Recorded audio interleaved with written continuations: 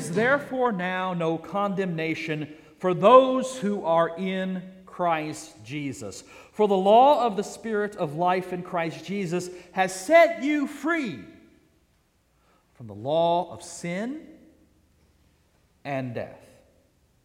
You know, Methodists just aren't supposed to be preaching about sin. I mean, I've had some of my friends, some of my pastor friends say to me, Greg, you for a Methodist, you sure do preach about sin an awful lot. And I've had some other people say, why don't you Methodists preach some more fire and brimstone sermons? I want to hear a good scorcher today, Greg. Come on, preacher, give us a good scorcher. Lay it on them. And that's the problem with those scorcher sermons. Fire and brimstone sermons are usually for the other people. We want to hear fire and brimstone sermons preached about them dirty, rotten sinners over there, not about us.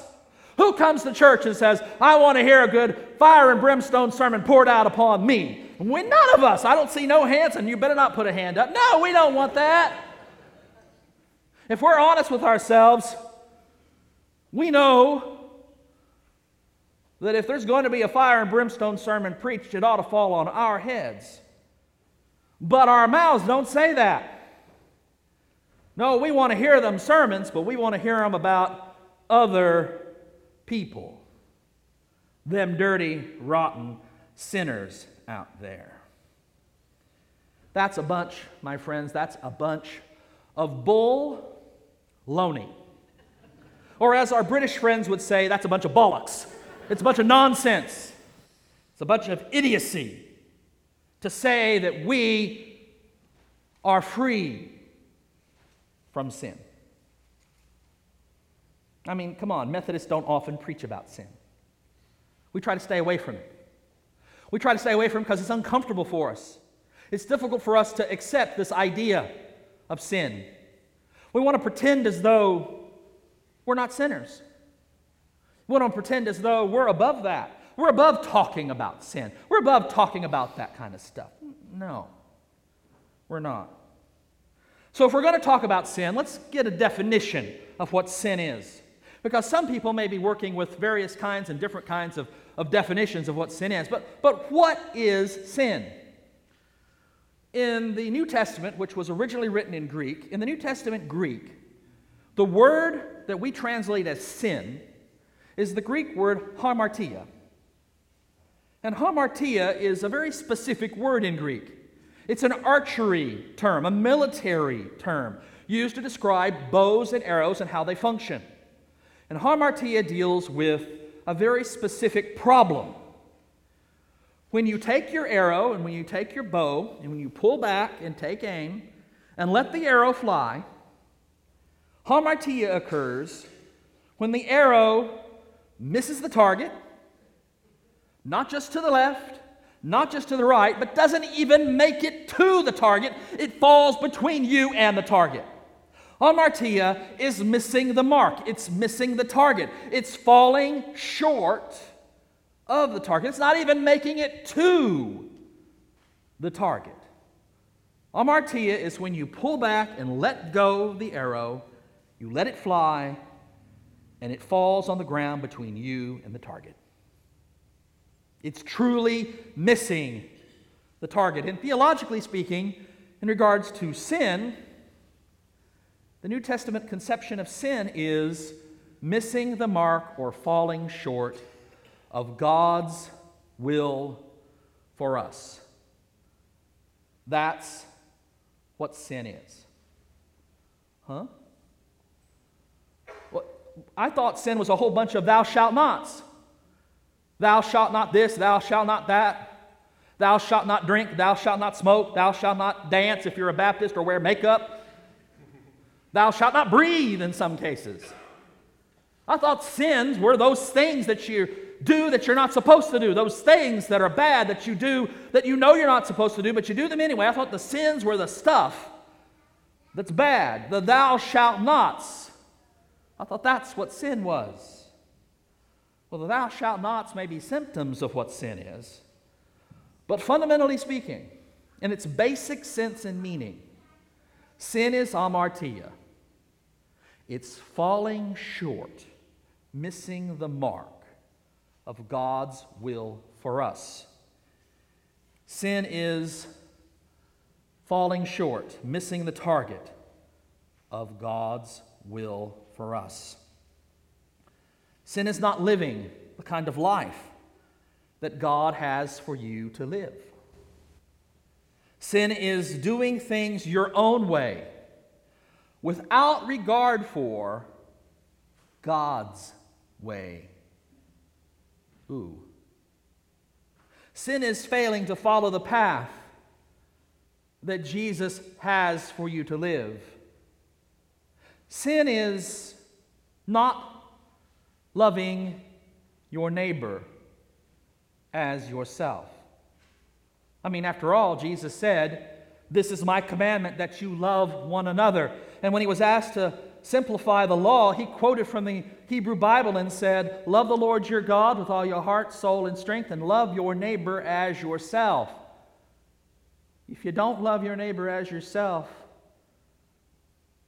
that's hamartia. Ruh-roh. That's sin? Uh-huh. It's not just the thou shalt nots, friends. It's failing to do and live the life that Jesus has for you to live. It's as simple and difficult as that. Hamartia is living the life that you want to live without concern for God's will for you. Hamartia is not even trying to hit the target. It's doing things your own way, according to your own will, without regard, in fact, not even caring about God's will. That's sin. Simply put, that is sin. Well, Greg, that's going to make it awfully easy. If you don't have a whole bunch of lists of thou shalt nots and thou shalt not this and thou shalt not that, then people can go ahead and do whatever they want to do and claim that they're following God's will for them. Well, who said that you need to get between them and God's will? Ooh. If hamartia, if sin is falling short of God's will for us, if sin is not hitting the mark, not hitting the target of God's will for us, if it's as simple as that, that means that we can't pick on people for not doing what we think they ought to do. That's up to God, isn't it? God's will, not mine. God's will, not yours. Ooh. The good news in all of this, and this is the point of this portion of Paul's letter to the Romans. The good news is that while we struggle against sin, while we struggle against hamartia, while we struggle against this problem, the good news, my brothers and sisters, is that we don't struggle alone. We have victory in Jesus Christ. Romans chapter 8, verse 2. For the law of the Spirit of life in Christ Jesus. And by the way, if you didn't bring a Bible or if you don't have your pew Bible, it might be helpful to have it open right now. Bring your Bible to church? You got one in your pew for this reason. For the law of the Spirit of life in Christ Jesus has set you free from the law of sin and death. Wow! Christ Jesus has set us free from the law of sin and death. Whoopee! That deserves a whoopee. Can you say whoopee for me? You know, I don't think they heard that out there on the internet. Let's do that again. Give me a whoopee. Whoopee! That's a little bit better. Verses 3 and 4. For God has done what the law. For God has done what the law, weakened by the flesh, could not do.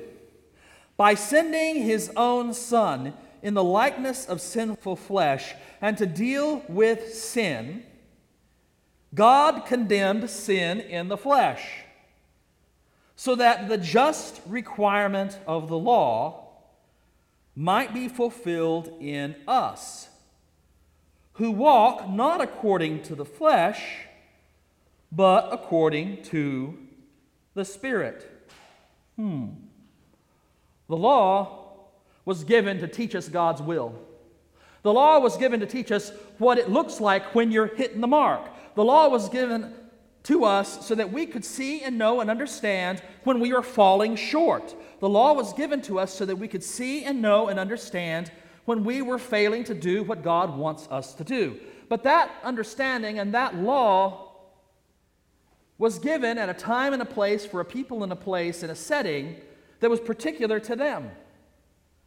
You got to be careful when you're dealing with the law, with the Hebrew Bible, with the Old Testament, with the Torah, because some of its precepts and some of its guidelines don't necessarily apply today. And you may say, well, what do you mean by that, Greg? Well, here's how. Women.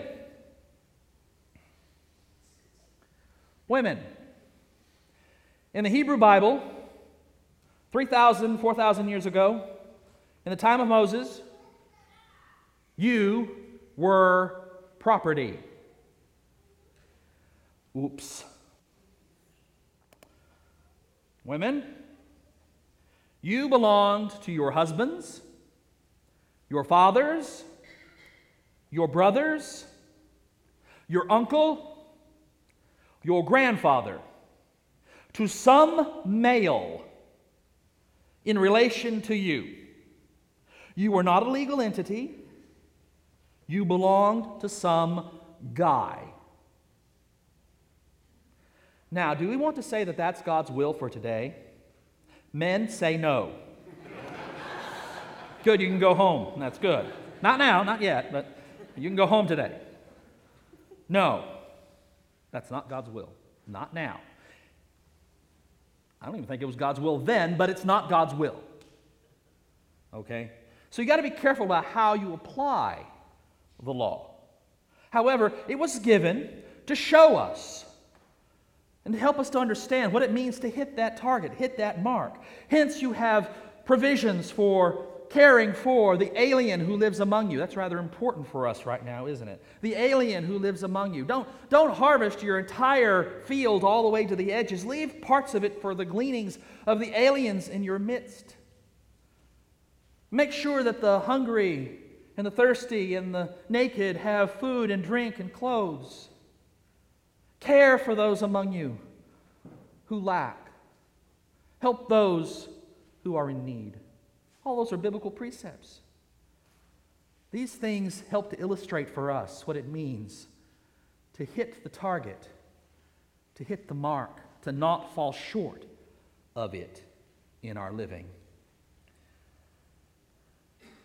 Now, the law, unfortunately, was broken because we can't, in our flesh, live it. We in our person can't live it. And Paul's getting ready to talk a lot here about flesh. I want you to bear with me. Have you already heard some of it? I want to read it again, verses 5 through 8. For those who live according to the flesh set their minds on the things of the flesh. But those who live according to the Spirit set their minds on the things of the Spirit. To set the mind on the flesh is death, but to set the mind on the Spirit is life and peace. For this reason, the mind that is set on the flesh is hostile to God. It does not submit to God's law. Indeed, it cannot. And those who are in the flesh cannot please God. Flesh here translates the Greek word sarx. Sarx. Sarx means several things. It means your physical, meaty body, the flesh on your bones. Sarx means this meat here on your bones. Reach out and squeeze the tissue on your hand. That's sarx, literally. Sarx means your physical being. It means your physical existence. Sarx also means those things that we, by virtue of being human beings, want to do. In other words, our own will. Sarx is where sin dwells. We are gratifying our own persons, our own desires, our own needs when we commit hamartia, sin. We are focusing upon ourselves and gratifying or pleasing ourselves. I'll give you a good example. My favorite food on this earth is enchiladas. I love them. Chicken, pork, beef, cheese and onion. I adore enchiladas. I don't care where they're from. I love enchiladas. If you take me to a Mexican food restaurant and they do not have enchiladas there, it's not a Mexican food restaurant for me. I adore enchiladas. I adore them. I adore them a little too much. And when I adore them too much and my will is focused in on eating them, I am committing hamartia all over the place. I am falling short of God's will for me because I will overeat every time. Don't give me just one. They're just like Lay's potato chips. You just can't eat one. When I go after Mexican food, especially enchiladas, hamartia is committed all over the place. My flesh is being satisfied. My sarx is going there going, woohoo! Let's pig out. That's sarx in action, friends. That's hamartia in action. For it's not God's will for me to overeat and stuff myself, even on something that I enjoy. So sarx is alive when I do that. It's alive and kicking and going strong when I'm pigging out on enchiladas. That is pleasing myself to the detriment of God's will for me that I be. In other words, sarx can be translated, retranslated. Instead of flesh, it could probably be better translated as self. So let's do that. Beginning at verse 5, let's translate this passage a little differently and replace everywhere where you see flesh with the word self. Take out flesh and put in self. Let me read it for you. For those who live according to the self set their minds on the things of themselves. But those who live according to the Spirit set their minds on the things of the Spirit. To set the mind on themselves is death. But to set the mind on the Spirit is life and peace. For this reason, the mind that is set on themselves is hostile to God. It does not submit to God's law. Indeed, it cannot. And those who are in themselves cannot please God. That is, by the way, probably the closest possible translation to the meaning of what Paul is saying here. Law doesn't function as it should because we get so hung up on ourselves that we don't pay attention to it. We get so hung up on ourselves that we ignore it, that we ignore what it teaches us about love, that we ignore what it teaches us about how to live. And in fact, because of ourselves, we will twist it and manipulate it to get it to say what we want it to say, when we want it to say it, and where we want it to say it, usually so we can beat on somebody with it. That's how the law gets broken. That's how the law does not work. The good news is that Jesus came to show us what it means to be a true, devoted self to God. He came in the likeness of similar to sinful self, but not sinful self. He came as true divine self to live among us, to teach us what it means to truly be oriented towards God, truly oriented towards that target, truly oriented towards the way of life that God would have us to live. He came to show us the love of God, to exemplify it in teaching, in preaching, in healing, in feeding, in forgiving, in laughing and crying with us, and eventually in dying for us in our place, and then in being raised for us, that we might never fear separation from God death, sin, or evil. Jesus came to free us from enslavement to ourselves.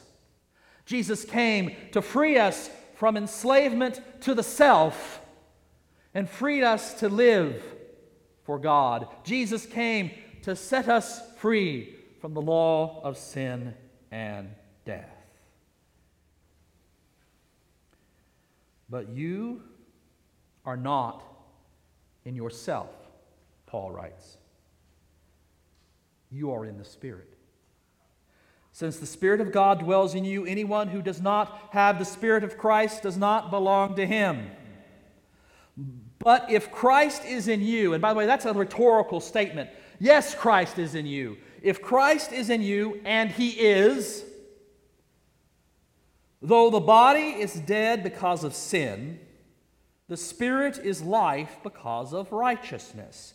If the Spirit of him who raised Jesus from the dead dwells in you, and he does, he who raised Christ from the dead, that's God, will give life to your mortal bodies also through his Spirit that dwells in you. Do you realize what he just said? He said that the same God who raised Jesus from the dead, the same God who brought Jesus back from the dead, the same God who brought him back to life, the same God who moved into that tomb and generated a resurrectional miracle, that same God lives right now in you and will bring you back from the brink of death to life eternal. The good news, my brothers and sisters, is that we, although we face the struggle with the self, we face the struggle with sarx, we are not left alone. We have Christ Jesus in our midst, in the family of faith, in the means of grace. We have Jesus in our midst to move into our lives, to transform us, to remake us, to remold us, to take us out of ourselves and place us in him so that we might live for Christ, for others, forever. That's the good news. That's what it means to have Christ Jesus dwelling in us, transforming us from this body of self-will to God's will. Give thanks and praise to God for the grace of Jesus Christ our Lord that comes to transform us. Give thanks and praise to God for the many means of grace that we have in the body of Christ, the church, to receive God's love, God's transforming presence. Give thanks and praise to God for the privilege of being brought back to life by the power of the one who brought Jesus back from the dead. You may think you don't have a future. You may think you don't have a possible avenue of life. Wrong, my friends. We have the promise of new life in Christ. We have the way to the target that God has for us to live, sharing the love of God with all, welcoming all into the family of faith, loving our neighbors as ourselves, living by faith in the power of the Spirit. Let's do that. Let's live by faith, trusting in Christ, in the resurrection power that God has for us. In the name of the Father, and of the Son, and of the Holy Spirit. In your presence, Lord, let me learn at your feet. I will taste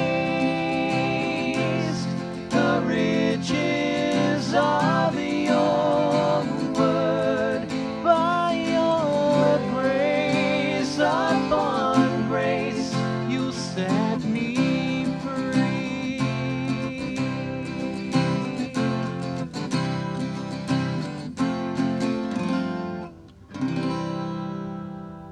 been listening to a sermon by Dr. Gregory Neal, Senior Pastor of the First United Methodist Church in Commerce, Texas, and Rector of Grace Incarnate Ministries. Copyright 2014 by Dr. Gregory S. Neal, all rights reserved. For more information and for other sermons by Dr. Neal, visit us on the web at www.revneal.org. That's www.revneal.org. You are also invited to visit us in person at First United Methodist Church, 1709 Highway 24, Commerce, Texas, 75428. This program was produced by Dr. Greg Neal.